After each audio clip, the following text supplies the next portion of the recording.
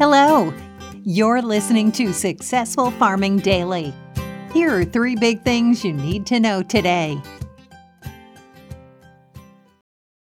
Today is Monday, August 2nd. Our first big thing is wheat futures surged in overnight trading after a tour of the northern plains indicated low yields for the U.S. spring crop. The Wheat Quality Council's annual spring wheat tour, which covered North Dakota and a few counties in Minnesota and South Dakota, pegged the spring crop at 29.1 bushels an acre. If realized, that would be the lowest yield since 1993. Little or no rain has fallen in much of North Dakota in the past 14 days, according to the National Weather Service's precipitation page. The U.S. spring wheat crop was rated only 9% good or excellent at the start of the week, down from 11% the previous week and 70% at the same time last year, the Department of Agriculture said in its weekly crop progress report that will be updated today. It's not just the U.S. that's having production issues. Russian consultancy ICAR said in a report that it now sees the country's wheat crop at 78.5 million metric tons, down from a prior outlook for 81.5 million tons. The USDA last month forecast Russian wheat production at 85 million metric tons.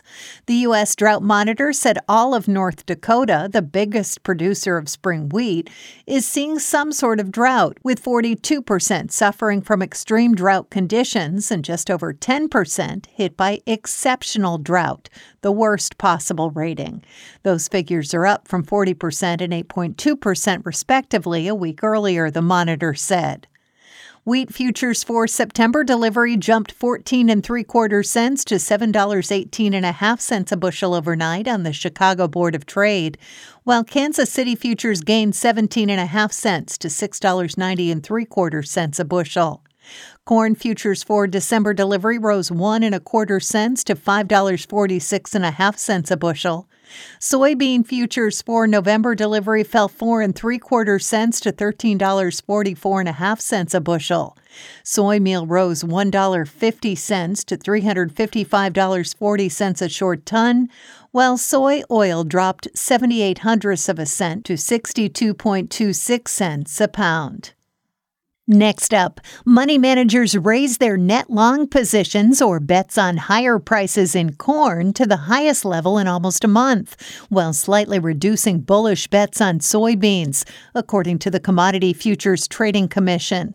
Investors held a net 225,949 corn futures contracts in the week that ended on July 27th, up from 218,563 contracts a week earlier, the CFTC said in a report.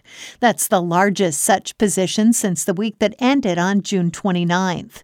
Hedge funds and other large money managers likely increased their net longs in corn amid hot, dry weather that's continued in the northern plains and heat waves that hit much of the central and eastern Midwest last week.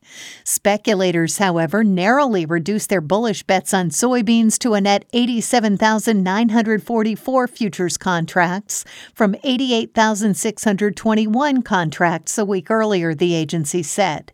In wheat, investors held a net long position of 30,894 hard red winter futures as of July 27th, up from 26,613 contracts a week earlier, and the largest such position since the 7 days that ended on May 11th.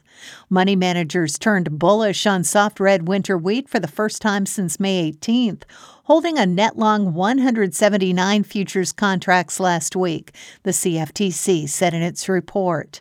The weekly Commitment of Traders report from the Commodity Futures Trading Commission shows trader positions in futures markets.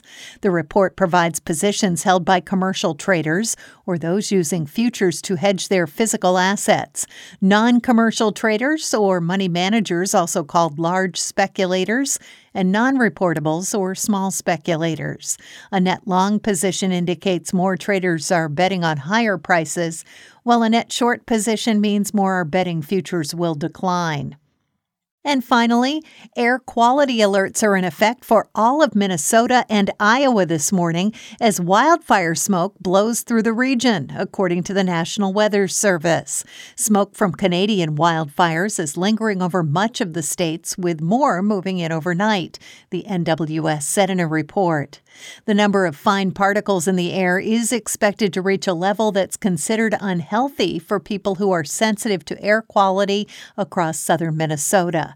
This reinforcing batch of heavy smoke, along with smoke recirculating from the past several days, will create high levels of fine particle pollution, the NWS said. Fine particle levels will begin to improve Monday as southerly winds start moving the smoke out of the state. Air quality also is forecast to be low in parts of eastern Colorado through the rest of today. In eastern Oklahoma and parts of Arkansas, meanwhile, showers are forecast for today and tonight, though the overall threat of severe weather is low, the agency said. Some locally heavy rain is expected, along with gusty winds.